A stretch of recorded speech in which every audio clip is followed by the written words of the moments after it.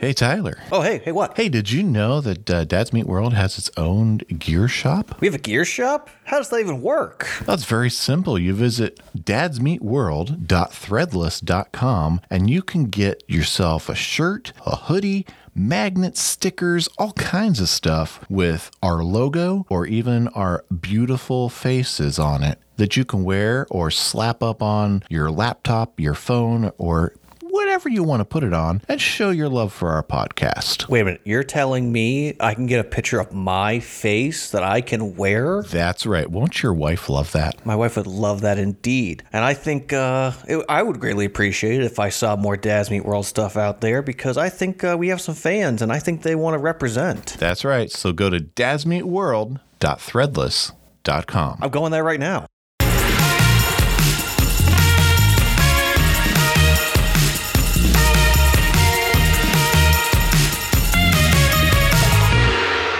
Welcome to Dad's Meat World, a deep dive podcast into the show Boy Meets World. Join me, Tyler, Dad number one. And me, Brett, Dad number dos.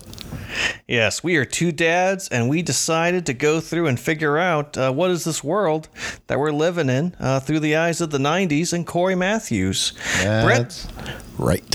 how you doing today? I'm cool. I'm cool. Yes. God help me. I'm doing all right. Yes, indeed. How are you, Tyler? I'm doing good. I got something on my mind that I want to talk to you about real quick. All right. What do you got? So you know, as I know, and I think a lot of our audience also is aware, that there is a Boy Meets World podcast out there that some of the people that are on it are part of. As I like to refer to them, the competition. That's right. They are a competition. Exactly. Now, we have nothing but love and respect for them as the people that were actors, as people themselves, and portraying the characters. Of course. You know, for the record, for me, I am only listening to episodes as we get done producing them. So I don't want to listen to something they say and have that affect what we're going to do. Mm-hmm. But I think something came out around this episode as they were recording about, you know, being uncomfortable with the kissing and all that jazz. And I don't want to take anything away from what they had experienced as people and, you know, being awkward and, you know, being forced to do things maybe they weren't fully comfortable with. Mm-hmm. But, you know, they, as we see them as dads, is they are young people that are going to be young people. And what do young people do? They make very poor choices. And sometimes that means that they end up kissing people maybe they shouldn't be kissing, or, you know, going worse. But at the end of the day, you know, we don't want to discourage people from listening to that podcast, because I like it. I listen to it. But And we love the people that are hosting. Yeah, exactly. Love the people. Hey, if they want to come on this podcast, we'll have them anytime, any day. Of course. You know, but at the end of the day, we can only report how we view things from the character perspective. Right. And you know, we weren't there. Right. The reason that we set out to put this podcast together was to go back and revisit something that we loved growing up and that we have loved as dads, and to review what was put on the screen in front of us and interpret that as dads, as teenagers, as college students. And, you know, anything that happened behind the scenes, we can't really speak to because we weren't there. We didn't experience it. And it's, you know, if it was rough, you know, we feel for the actors, anyone who was impacted negatively. If it was something that was just part of the business, then we understand that.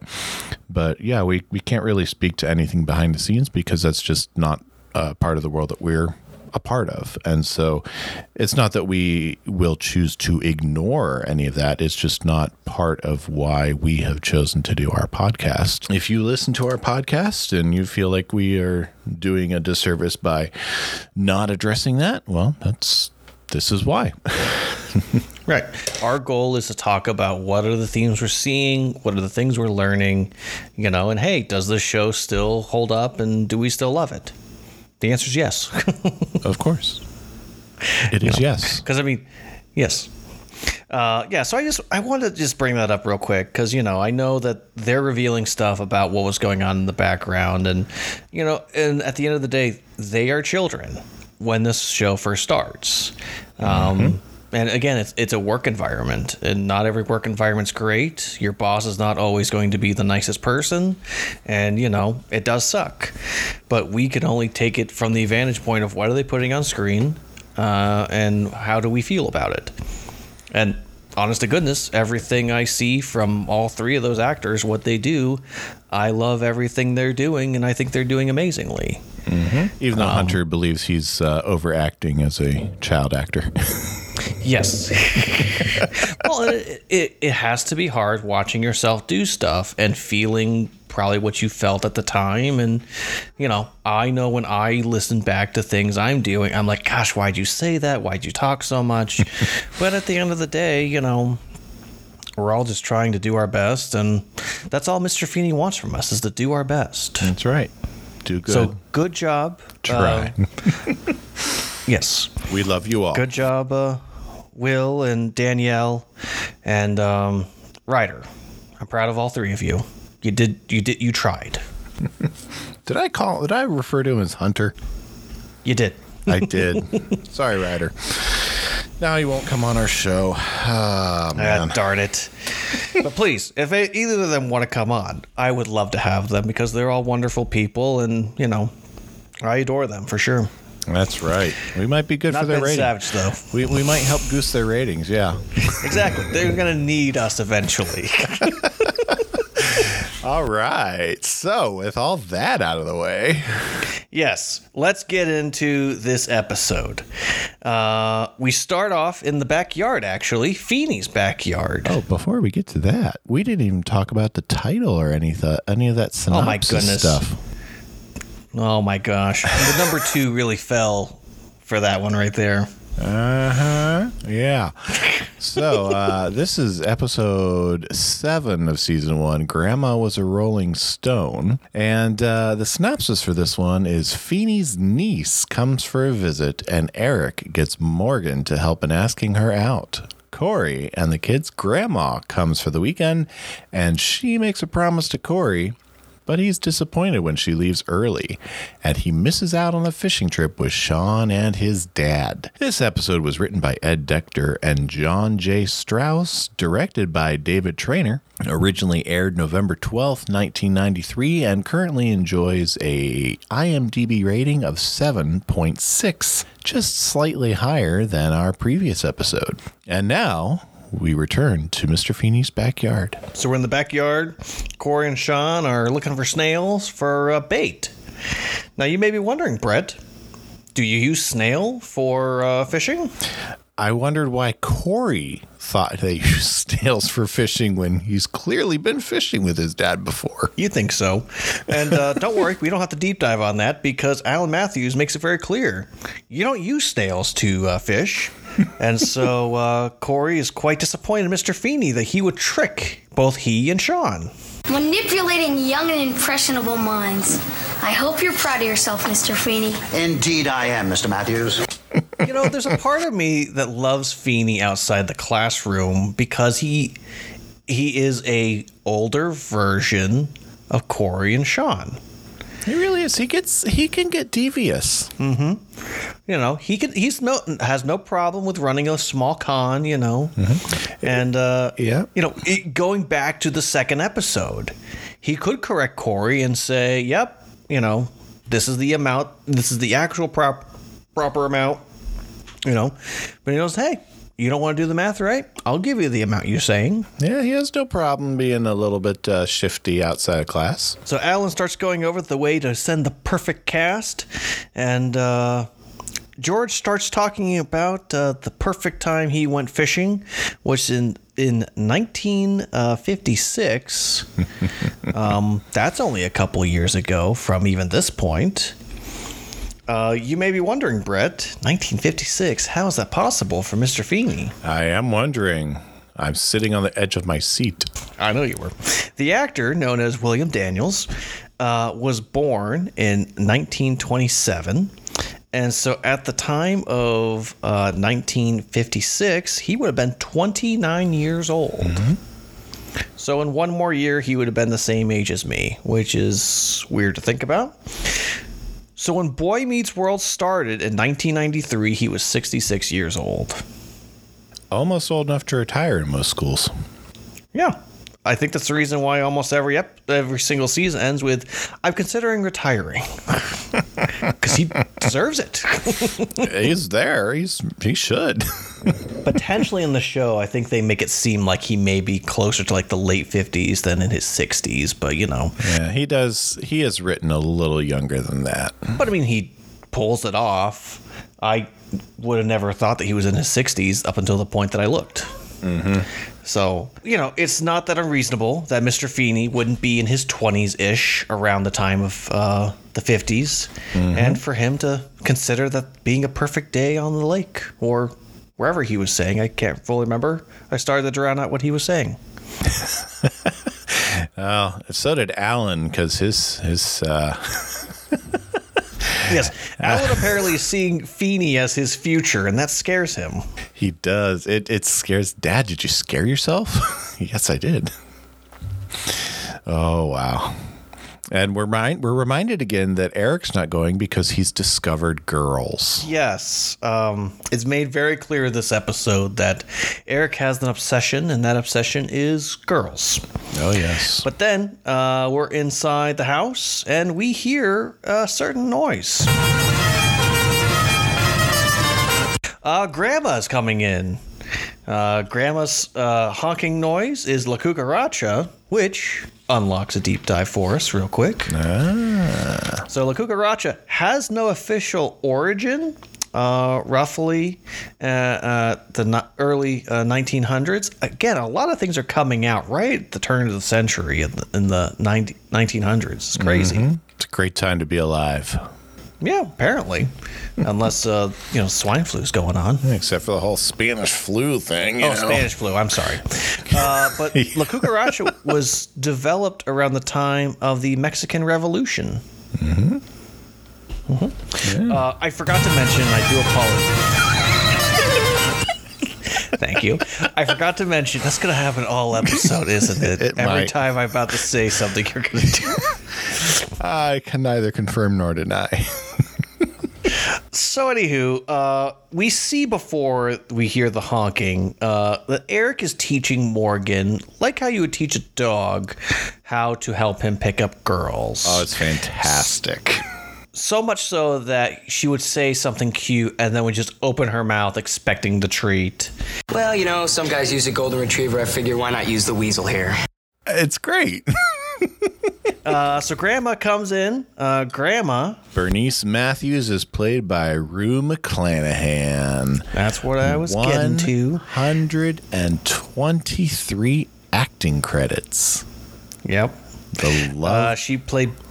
Oh, go ahead. You got the list. No, go ahead. Go ahead. No, go ahead. Oh. You're on it. Go ahead. Oh, okay. The Love Boat, Maud, but probably best known as Blanche Devereaux from Golden Girls, and she acted right up through the year before she passed in 2010. Also, you missed that she was also in Mama's House. She played Aunt Fran. Mm-hmm. Well, 123 acting credits. I could have gone on and on and on. There's a lot of stuff in there. I agree. Well, I'm just saying, getting ready for school early morning. At one point, I was waking up at like 5 o'clock in the morning just to get ready for school. I don't know why I was getting up at 5 o'clock. I just was. And then I'd fall back asleep. But depending on what channel I was on, I'd be like, hey, this is interesting. This is old lady. So anywho, Grandma comes in, Bernice. She wasn't expected, but she just kind of arrived. So the Matthews are just like, well, this is happening now. Yep. First thing she says is to Morgan, which is, where's my present?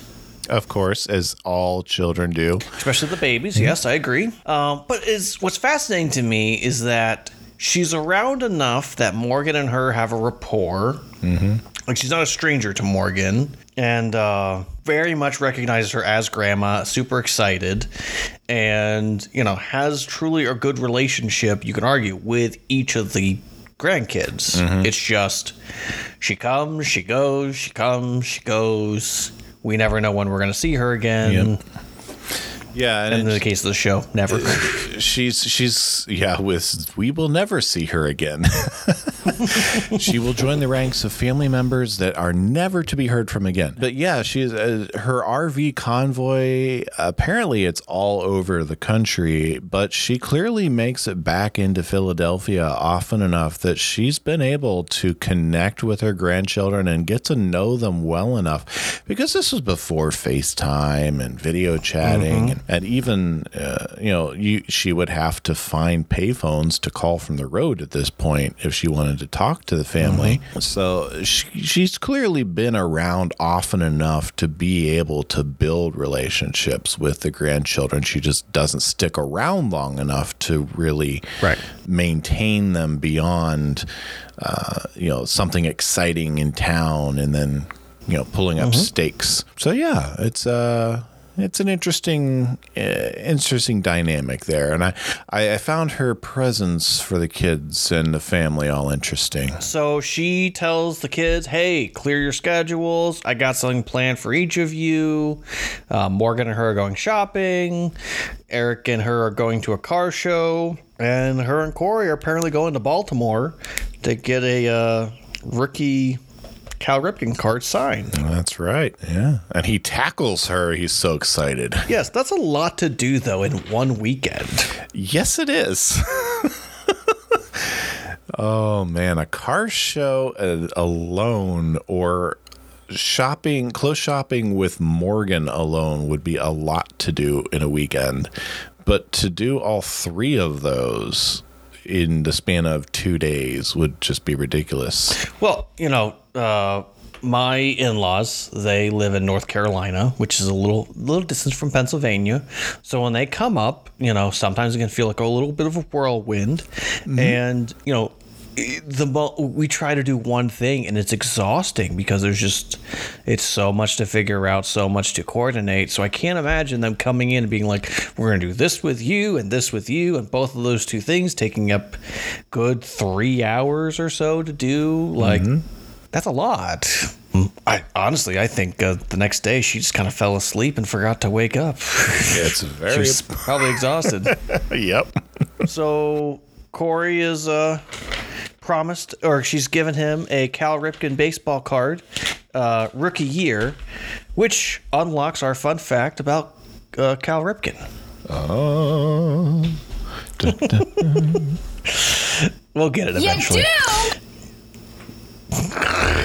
No, not that one. How could you possibly know that? So Cal Ripken's nickname was the Iron Man. He played for 21 years, playing shortstop and third base for the Baltimore Orioles, and he holds the record for most consecutive games at 2,632, passing Lou Gehrig's streak at 2,130. He just wanted to pass it by over 500. No big deal. No, of course. His rookie year was 1981, but he only played 23 games, so his probably true rookie year would have been in 82, which, as I was looking for rookie baseball cards of his, 82 was the one that kept popping up. So that's probably the year they're taking it. He did play 160 games that year. So the card values that I've seen for this, for the first one was like $150, which is not that far off of what Sean was saying. I did see one that was listed for $327. And this next one, I'm not saying I don't believe it, but this better be the most perfectest card ever, like signed his rookie year, preserved ever since, in a vault, protected. Blood. Yeah. $6,750. Okay, I know collectors, it's worth whatever a collector will pay, but that is ridiculous. Right. So that's what I'm saying. This needs to be the most pristine, perfect card ever, because that's ridiculous. That's right, Grandma. Exactly. Now, the last thing about this that I want to say, because this podcast has been baseball themed, because that's what Corey is into, we're going to get away from this eventually. But there was this famous moment in 2001 at the All-Star game. This was the last season of Cal Ripken's playing. So this is going to be his last All-Star game. And Alex Rodriguez, which I know has been notoriously considered a bad guy in baseball, especially for Boston Red Sox fans. I'm sorry. But he did a nice thing. He traded spots with Cal Ripken, so that way Cal Ripken could start as the shortstop at the All-Star game. And I actually watched the clip earlier, and you can see Cal Ripken fighting and like, no, I don't need to do that. And they show to the manager, and he's like, get over the shortstop. And the announcer like, hey, the manager's saying you got to get over there, so you got to get over there. So, just those type of little moments are always nice, I think, in a game like baseball. Signs of respect, because so often in sports, that's not what we talk about. Mm-hmm. So just a nice little moment. I figured we should bring that up, Yes. As a dad. Of course, yeah. Now, Alex Rodriguez will ruin that once he goes to New York and he, tries to do bad things to the Boston Red Sox, but of course, not the point. I had to mention that, otherwise I would have had a Boston Red Sox fan on my throat about it. So, of course. But anywho, Corey asks her, "How did you get this card?" And her response: "I shot a man in Reno just to watch him die." Or I traded it for $7 and something else. And just so you know, because I looked into it super quick, I just kind of Googled, hey, why did Johnny Cash write that down? And essentially he just wanted to find something that was a dumb reason to kill someone. So what's the dumber reason than just, hey, I wanted to shoot someone just to watch him die? Sounds like a pretty dumb thing. I wrote it. Yeah, that's a pretty senseless reason. Yeah. Johnny Cash, legendary singer. That's right. So we go to the next scene where Grandma and Eric are already returning from their excursion at the car show. And apparently it was one of the best car shows she's ever been to. She says both Bernie Kopel and Jamie Farr were both on the same stage. Where are you going to see that? Do you have their IMDb in front of you? I do not have them in front of me, but I can tell you The Love Boat meets MASH would be a huge crossover in that day and age. Yes. So Bernie Kopel has over 142 acting credits to his name. Big keys to those is Get Smart, the original TV show, and The Love Boat. And then Jamie Farr, 101 acting credits, MASH, Cannonball Run franchise, and more importantly, Jacob Marley from Scrooged. Yes, and we'll see Bernie in a few seasons down the road. I too. know. The moment I saw that, I was like, wait a minute, I've seen this guy before. Yeah. Eric is showing off his signed arm by Graziella Graziana. Yes. Just so for the record. She laughed, but it was a flirty laugh. So for the record, and I only took a few seconds to do this, but this person doesn't exist. Oh, of course not. It's just a name they made up. I think she's French. She could be. Let's just say she is. Yeah. She's probably actually from Canada, but whatever. Made up a person, signs his arm. She's on the Victoria's Secret cover, so good for him. Of course. But we follow Eric into the kitchen. He's eating a slice of pizza, and Feedy knocks on the door. Oh, yes, and I have this entire exchange clipped for us here. You mean the first exchange between Eric and Mr. Feeney? Oh, yes. If one were entertaining a young woman, a young girl your age, how would he go about it? Mr. Feeney, you dating a teenage girl? Not since the Eisenhower administration. No, my niece is visiting for a few days. She's your age. She'll need to be entertained. And I thought that maybe you could help me out. Look, I would love to meet your niece, Mr. Feeney, but see, I got this really bad case of strep throat spreading down my lungs and like into my pancreas. So as you can see, I'm completely strep. Relax. I'm merely curious as to how a contemporary teenage girl entertains herself. Oh, okay. Well, it's my experience that if they can't find a senior with a car, they'll settle for some gullible sophomore who's willing to empty his pockets on a dinner he can't really afford, a movie he doesn't want to see, and a door slammed in his face. Somewhere in that brimming cup of bile, I heard dinner and a movie. Yeah, see, dinner and movie is the premier form of dating entertainment, you know. Dinner, movie, movie, dinner, dinner, dinner, movie, movie. A wonderfully rich tapestry of human experience. Don't mock what I am, Mr. Feeney. So for the record, for those that are unaware, the Eisenhower administration took place between 1953 and 1961. They're really putting Mr. Feeney in the 50s here and old enough to date a teenage girl. So one could argue that either A, he's a young 20-something dating a teenager, or they're claiming he was a teenager in the 50s. Either way, with Mr. Feeney's moral code, he was definitely a pretty young buck in the 50s. Was he a greaser? Oh my gosh, I'd give anything to have a Mr. Feeney greaser prequel. A Mr. Feeney the greaser? Or was he a square? I could... Okay, I think Feeney would have been a greaser.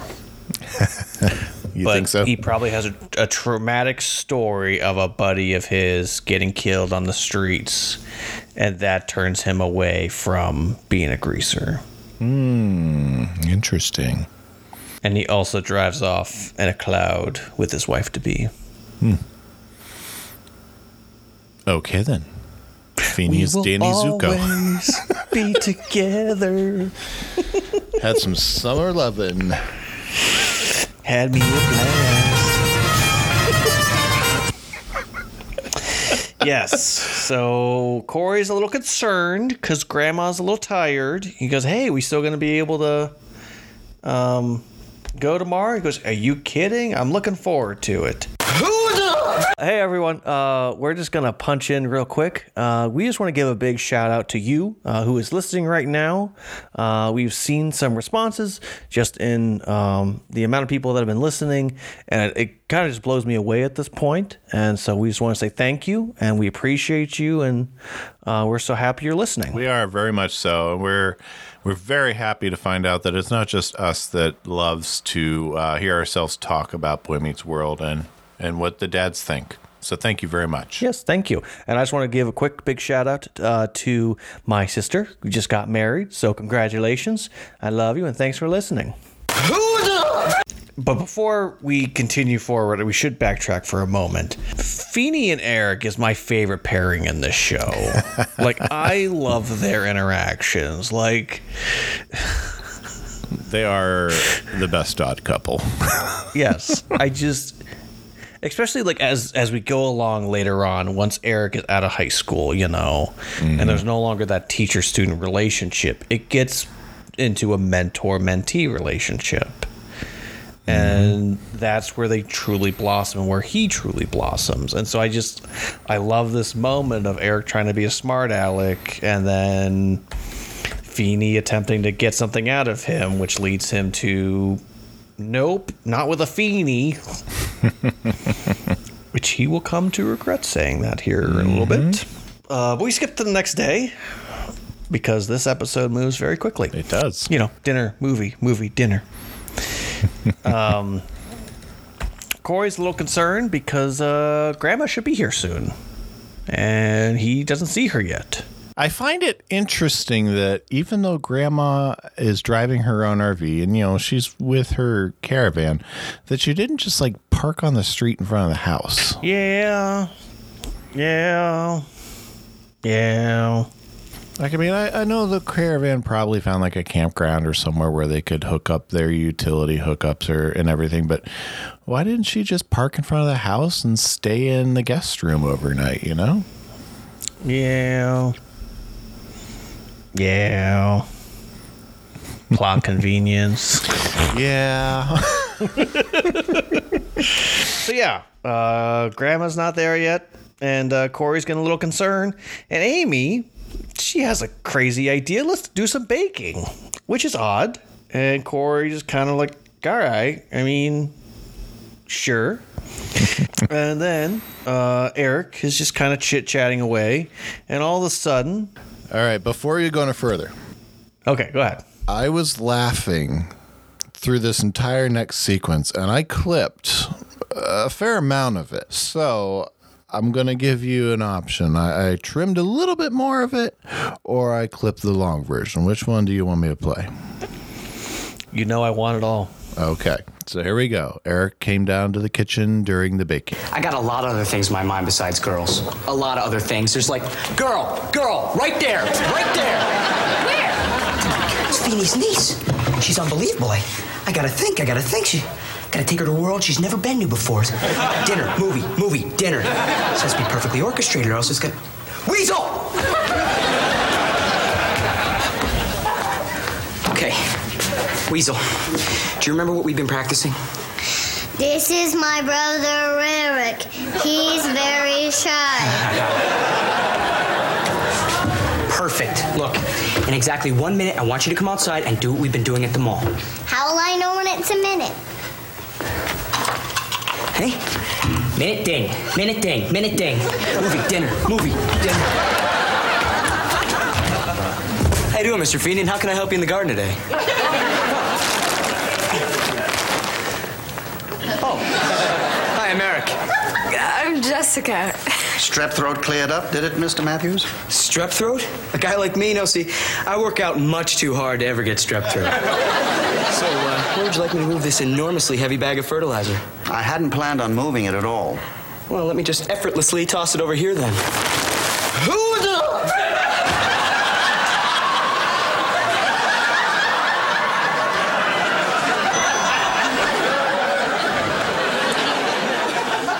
This is my brother Eric. He's very shy. Speaking of fertilizer, Is this your little sister? That she is. I love Eric. oh, please. Jessica, you couldn't possibly fall for this line She is so cute. and so well rehearsed. Eric's taking me to the carnival today. When did I say that? Looks like your parrot has learned a few new words. You want to come with us? Oh, with us? To the carnival with us? Yes. Please come with us. Well, if that's okay with you, Uncle George. Well, I think the polite thing would be to extend an invitation for me to join you. Mr. Feeney, would you like to come to the carnival with us? Oh, thank you so very much for asking, but no. I'd rather have gum surgery. All right. So let's back this up for a moment. I think the best part about this scene, and I'm going to say it throughout the whole thing we're talking about, as we're breaking down this scene, we're going to talk about this for the next 15 minutes. The fact that Eric's trying to say, hey, I have other things on my mind besides girl. And then the next line is girl. Pretty girl. Right there. His brother's like, where? There. And it's just this ridiculousness of just his brain just shuts down of all rationale. And he's like, I gotta take her to a world she's never been to before. Dinner, movie, dinner. This has to be the perfect orchestration, or else it's gonna weasel. And it's just, yes, it is a very obvious conceit within the story that Eric will go from I have much more on my mind than girls to pretty girl. Let's get Weasel in the picture, but it is just masterfully played. played out for us, and it's absolutely hilarious. I'm sitting here listening to it, and I've got tears rolling down my cheek. I'm laughing so much. Well, and I love he grabs. When will I know it's a minute? He grabs the egg timer. Minute ding, minute ding, minute ding. And in fairness, I was listening for it earlier, and I heard the ding. Mm-hmm. You hear a little ding, and then you see Morgan walk out, and it's perfect. This is my brother Eric. He's very shy. Well, and I will say that one of the things I've heard through different panels and whatnot is that the moment that Will Friedle really started to find Eric was in this scene with Mr. Feeney and his niece, because he does the hooda, hooda. And just for whatever reason, this moment just unlocks something in him of, oh, this is the character. Mm-hmm. And it's just from this moment until the final, not even that, until Girl Meets World, that this character is just more and more unhinged. That's going to be my new ringtone notification.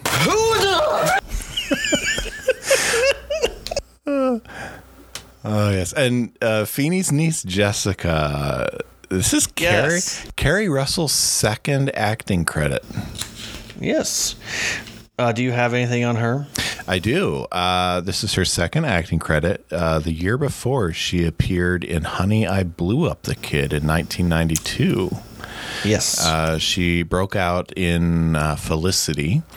Went on to star in movies such as Waitress, Dawn of the Planet of the Apes, the TV series The Americans, and more, and is still acting to this day. Felicity had 84 episodes, ran from 1998 to 2002.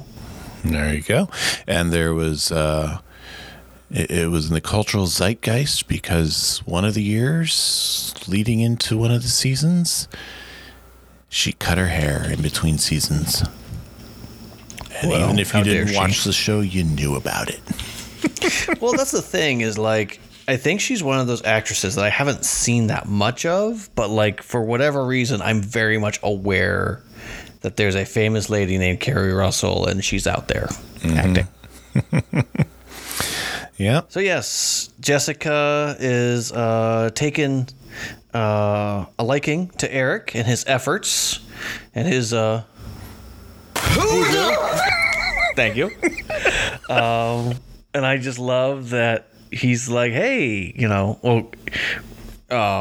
Morgan's like, Eric's gonna take me to the carnival, and you should come too. Mm-hmm. So even though Morgan is kind of turning this on Eric and getting what she wants out of it, she's still being his wing girl, we'll call her. Mm-hmm. Yeah, she really is. Mm-hmm. She's going to get something out of it, and she's going to do something that she wants. But she's still going to do what she's trained for. Mm-hmm. She is helping him do what she needs to do. Can I have just a 30-second soapbox real quick? Sure.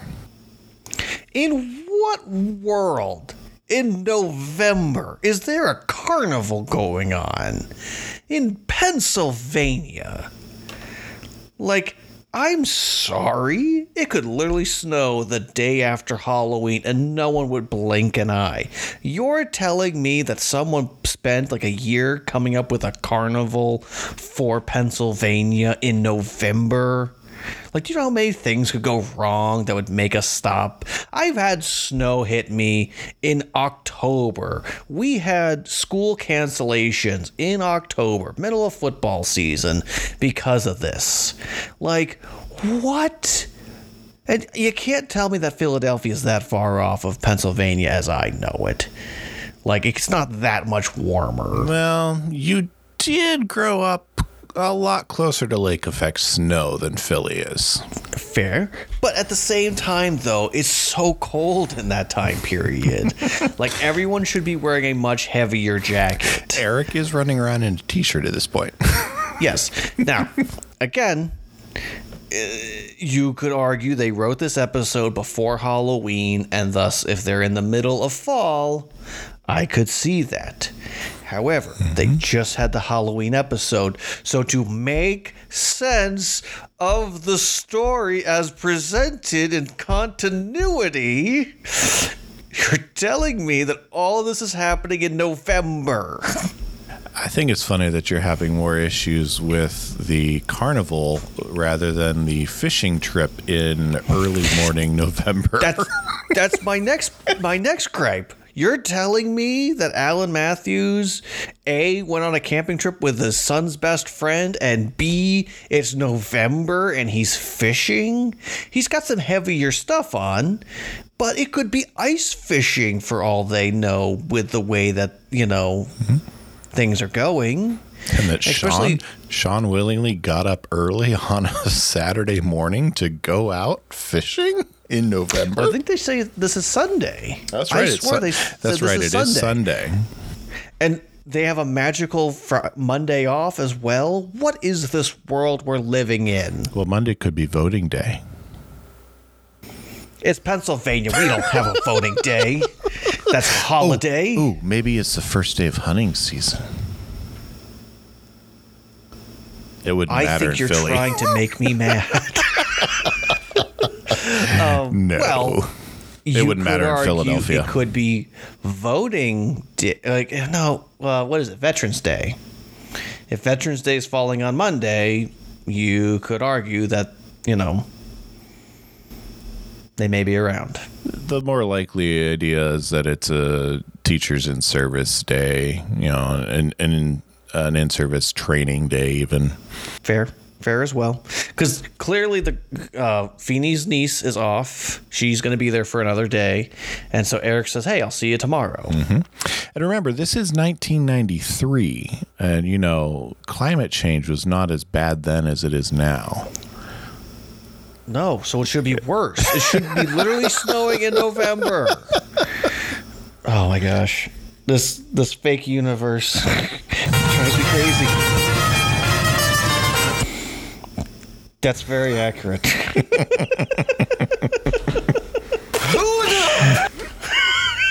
Speaking of fertilizer.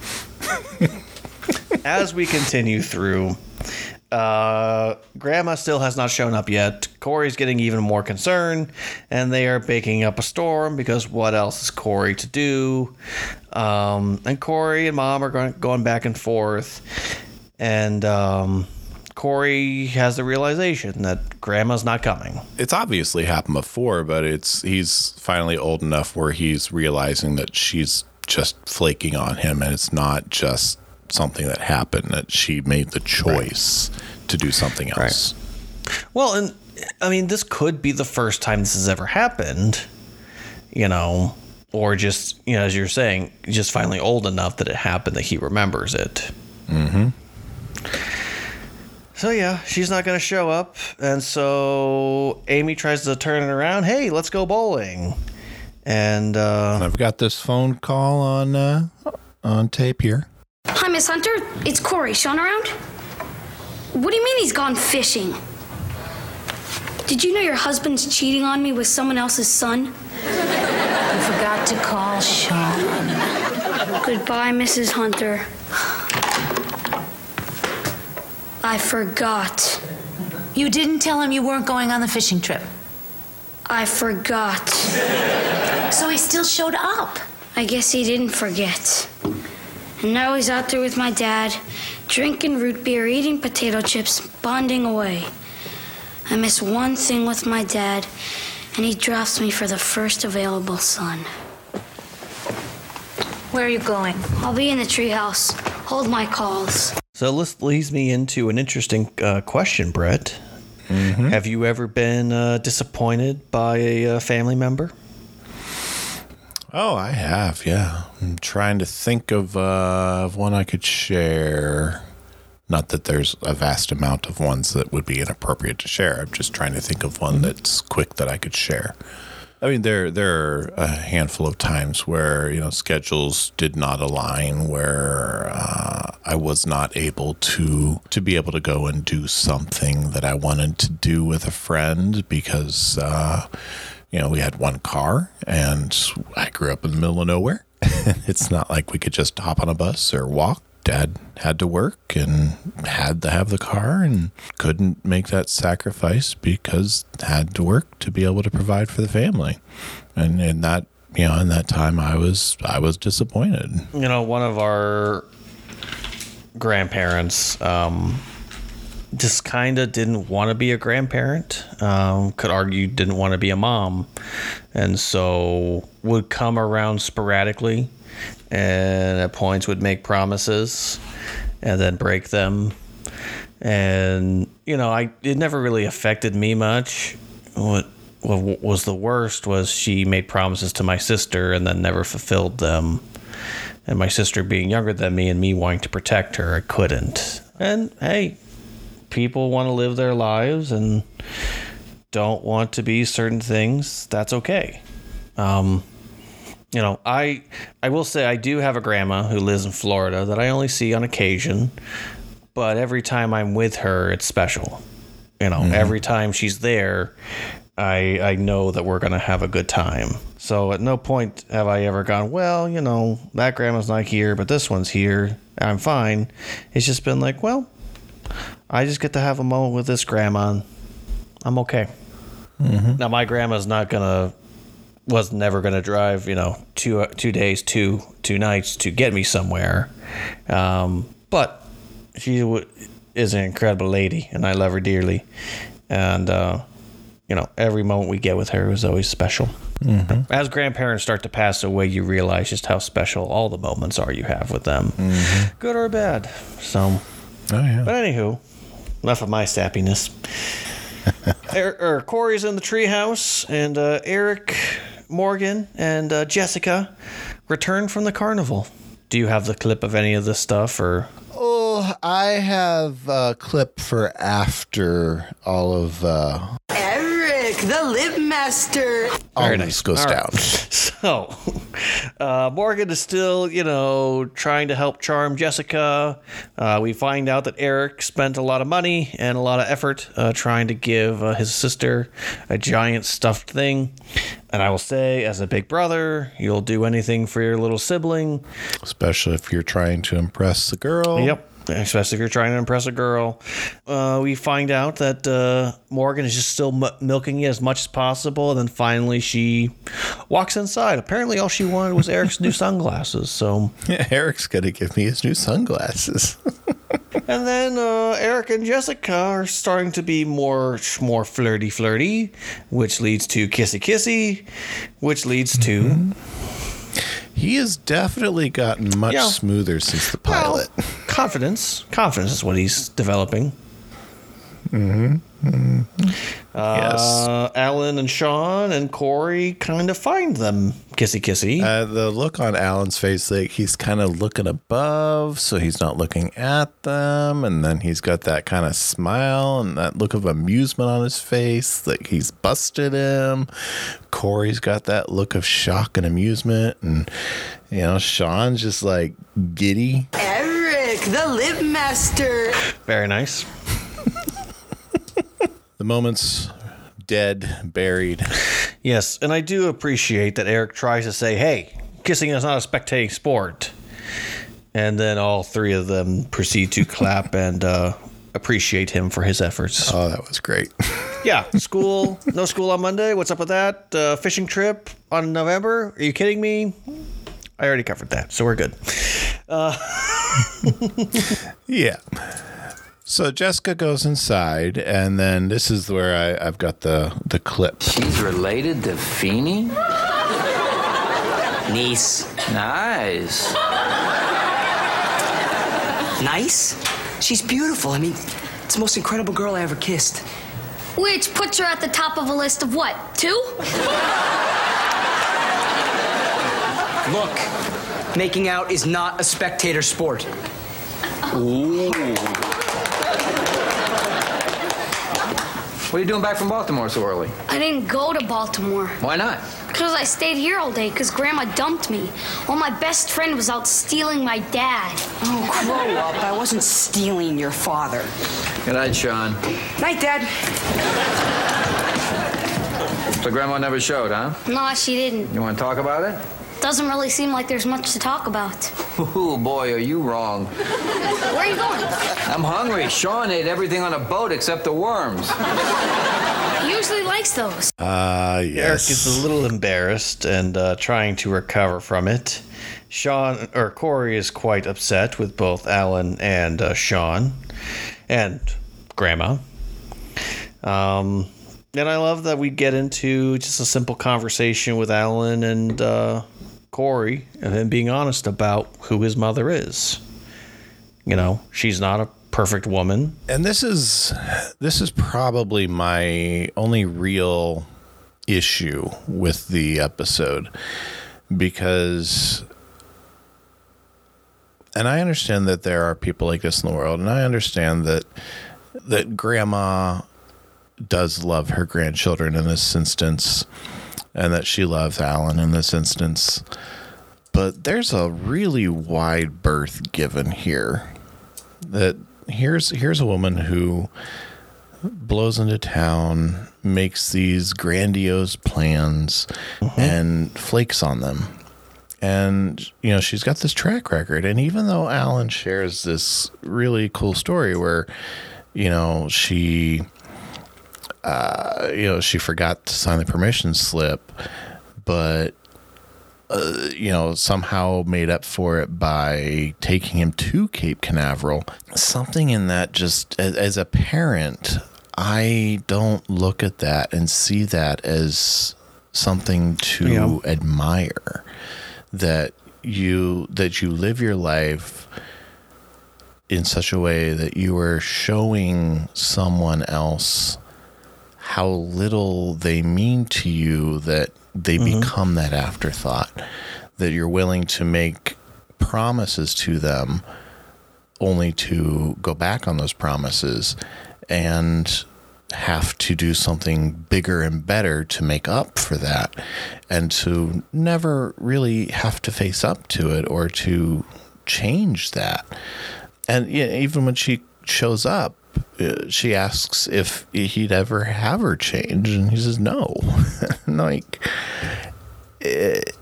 I've not had someone in my life to that extent, but I have had some people in my life over the years that had that type of a commitment to time or keeping their word when they said they'd be somewhere or do something. And I do not feel respected or appreciated when people will say, yes, I'm going to do something, and they don't do it, especially when it's someone in that position in the life of someone like Corey. And I appreciate what Alan was doing with Corey, but that's one that I'm not, I don't like where that went. I understand that it's a real world thing and that it happens, and there's really not much you can do in that situation, but I don't know. It's just something that doesn't sit well with me. Yeah. I do understand the point of you can't always control the parents you have. And, there's a strong chance that one of the reasons that Alan and Amy get together so early, as we learn later on, is because Alan was seeking stability. If Alan's mom is kind of flaky, probably on the hippie-ish side of you go with the flow and, you make do with what you make do. That's reasonable. And, we learn that Alan's father's kind of a stick in the mud, I guess would be the best way to put it. So he's probably getting these very opposite ends from both sets of his parents. Of mom is always all over the place, dad is probably drinking, and his rules are always the rules. Because, you get the sense from Alan that he has a kind of a rough exterior, and it's through his family and acceptance of what his life is that he is making better choices. And just because as we are dads who would never put our children through what his mom puts him through, it doesn't mean that she doesn't love him any less than I think we would love our children. It's just she's a broken person, and I think Alan's at the point in his life where he's like, hey, this is who she is, and he's probably spent enough time crying about it and wondering why is my mom like this. And when my first son was born, I instantaneously had a much deeper understanding of why my parents were the way they were. And it's so hard to understand why your parents make choices the way they make until you have your own kids. And then as you see more of yourself coming out in your children, you go, oh gosh, what did they have to deal with me? Someday you'll have children and they'll be just like you. But again, not everyone's built to be a parent. Oh, no. There's a strong chance that his mom wasn't built to be a parent. But instead of some moms who just kind of disappear and, don't really care about what happens to their kids, she didn't fully disappear. She just kind of comes and goes and has great big moments. So the kitchen is full of muffins.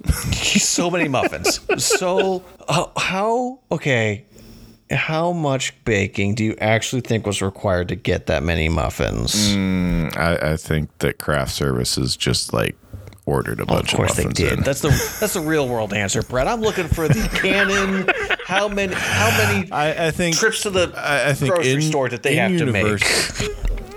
In universe, they needed to go back to the grocery store at least once and load up on, another, I'd say 30 pounds of flour, 15 pounds of sugar, assorted other seasonings and whatnot.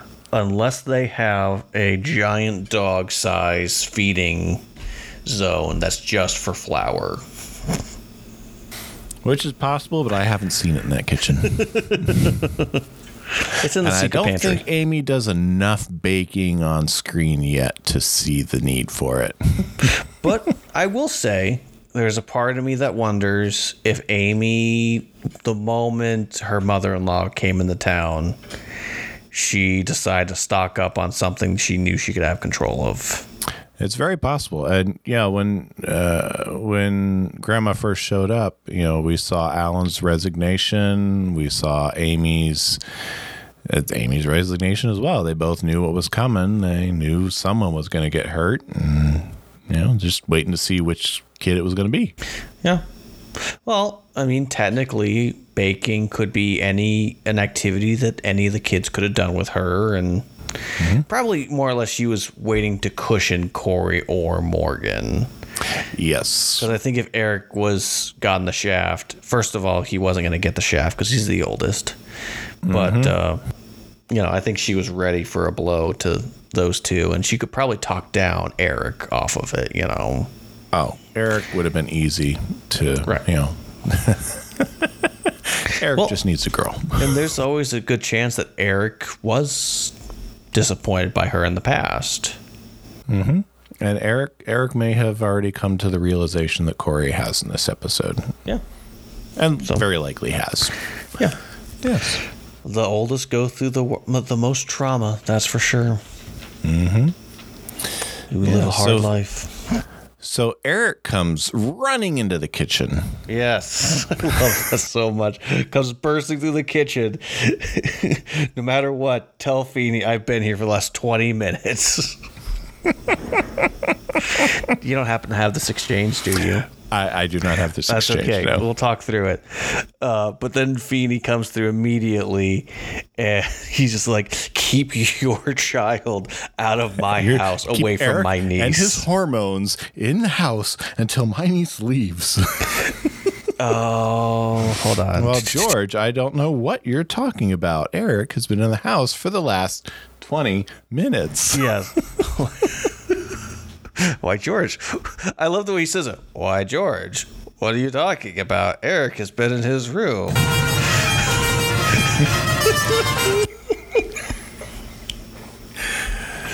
Oh, but Grandma's there too. I love that. Excuse me, I will not be jerked around. Feeney, just trying to get some respect. And I had a problem with the way that Grandma dealt with Mr. Feeney too. Yeah. Like, she pulls in. We know that Mr. Feeney is, he's the stick in the mud, and, he really takes a lot of pride in his gardening. But he saw her pull in not 40 seconds before he ran in the house. He saw her pull in and run over his mums, and he does not believe her lie. He is the teacher that does not give Corey straight A's. Have you talked to the boy? Right. And all because of that, she's going to go out and drive over the rest of his flowers. Like, I'm sure it's for the joke, but that really did not rub me the right way. No. Well, that's the thing, too, is like she's solving a small problem, but could be making a much ginormous problem for Alan to deal with. Bigger problem. Right. So I'm sure the next day Alan had to apologize to Feeney for Eric's actions, for his mother's actions, and I don't think he apologized for Eric's. Well, I know that there's no way that Alan does not go through any time people meet his mom and go, I'm really sorry for what happened. Oh, I'm sure he does. Yeah. Yeah, I'm sure he's got that one rehearsed down to a science. Real quick, before we go on to further, I do want to backtrack for a second for a small deep dive. Because Alan talks about not being able to go to the space station on his class field trip, and his mom wakes him up one day. The date would have been May 3rd, but on May 5th, 1961, Mercury 3 was launched, and it was the first U.S. Human space flight. The mission lasted about 15 minutes and 28 seconds, and they launched out of Cape Canaveral, piloted by another Alan Shepard. Yes, it was recovered by the USS Lake Champlain out of the North Atlantic Ocean. And I know you're wondering, so I'll tell you. The rocket was the Rocket Redstone MRLV MR7. I know you were wondering. I know you're a big rocket fan, so I figured I'd tell you. Well, there we go. My questions have been answered. You're welcome. I'm cool. God help me. So yes, Grandma deals with Feeney. I just love how Corey tries to show, don't you love her? And I just love Feeney's reaction. No, I don't. Yeah. It's the perfect answer. Yep. And we go to the end where we have Corey and Sean in Corey's bedroom, and Sean is admiring the Cal Ripken Junior rookie card, and he's making it clear, hey man, this is worth some money. And again, Corey repeats what his grandma said, which is she shot a man in Reno just to watch him die. Or picked it up at a swap meet for $7. So he says, hey, your grandma must really love you, because I'm sure she does. And that's the end. So Grandma, who comes in chaotically, and we never see her again. That's right. Thank you, Grandma, for your service. We appreciate you greatly. And thank you, Carrie Russell, a.k.a. Jessica, for your service as well. That's right. I forgot. We stopped doing the salutes to their service. Well, it's not that we stopped. We just forgot to last episode because we didn't have any when we pointed out it. Well, no, we did have a one-timer. We just thank you, evil British lady. We appreciate your service as well. Evil, snooty British woman.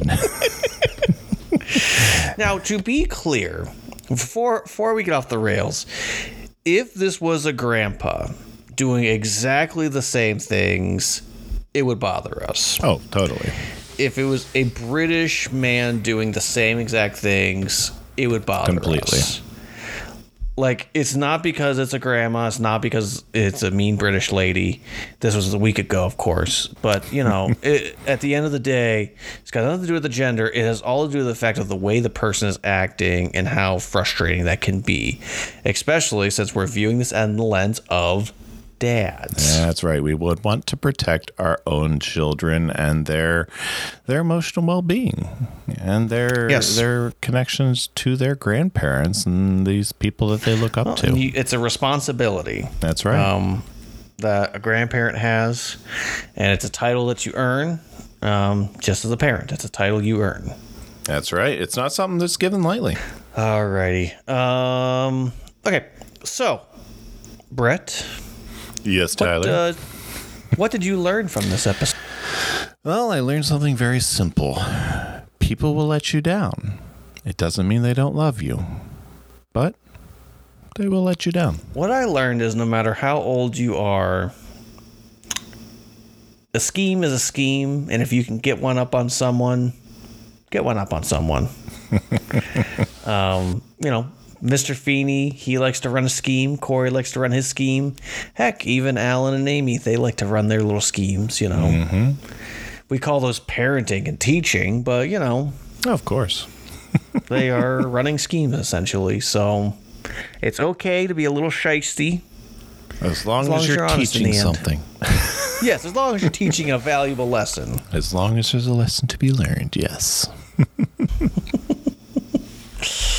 Alrighty. What grade would you give this? I landed on a B. B? Yeah, there's some good. There's a lot of great humor, a lot of great stuff with Eric and Weasel. I like the story arc that Corey goes through. The only thing that really drags it down for me, like I've already gone through, is just a lot of the stuff with Grandma is just it rubs me the wrong way in the end, and it doesn't, as much of a real world wrap up as it is. It just, the fact that it's not addressed to her directly at any point, right? The fact that Corey is so quick to accept it, just, I don't know, it bothers me. So I settled on a B. I'm going to be honest with you. As you were talking about this episode, my grading actually rose. Oh. So I'm going to give it a B as well. Just the moment with Eric and Feeney, all of that is gold. Mr. Feeney, are you dating a teenager? You know, the stuff with the grandma does kind of drag me down. Especially just kind of just how it is, just nonchalantly. Hey, this is just the way things are. Mm-hmm. And, you know, we have a responsibility as adults, as parents, and, you know, grandparents have responsibility. And as a uncle, you have a responsibility to make sure that no teenage boy is sneaking into the room your niece is in. That's right. So, you know, Feeney and Eric, they raise this episode, and Corey's storyline kind of drags it down a little bit, but, you know, it is what it is. Also, just the moment that Sean and Alan return, all of that is just gold. Eric, the lip master. And Morgan, as always, is adorable. Oh, of course.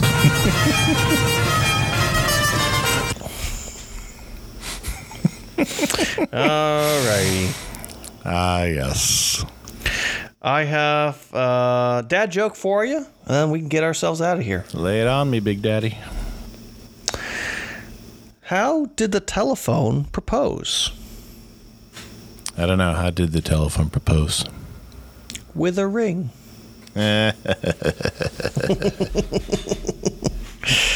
So, Brett, they can find us, Dads Meet World, on Facebook and Twitter. Where can they find you?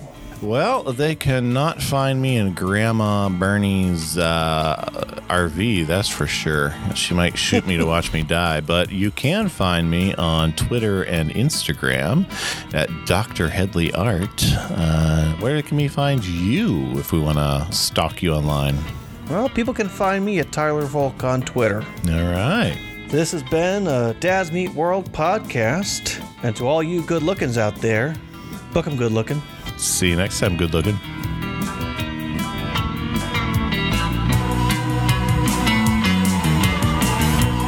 You can find Dads Meet World on Facebook, Twitter, and probably a few other places just by searching for Dads Meet World. Dads Meet World is a production of Headfirst Studios. Headfirst Studios. Tell your story.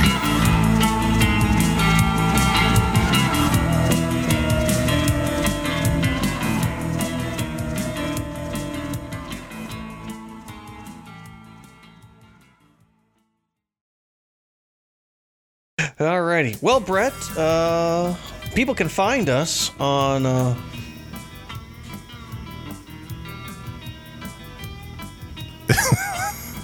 you just closing us out?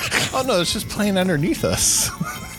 Oh, okay. It's like a 3-minute long track. I just play it underneath us. I just forgot. Great audio. I just forgot to hit it earlier last time. Okay, it started to scare me. Like, are you trying to cut me off? You're getting the hook early. That's what it feels like. All right, let's try this again. All right. So.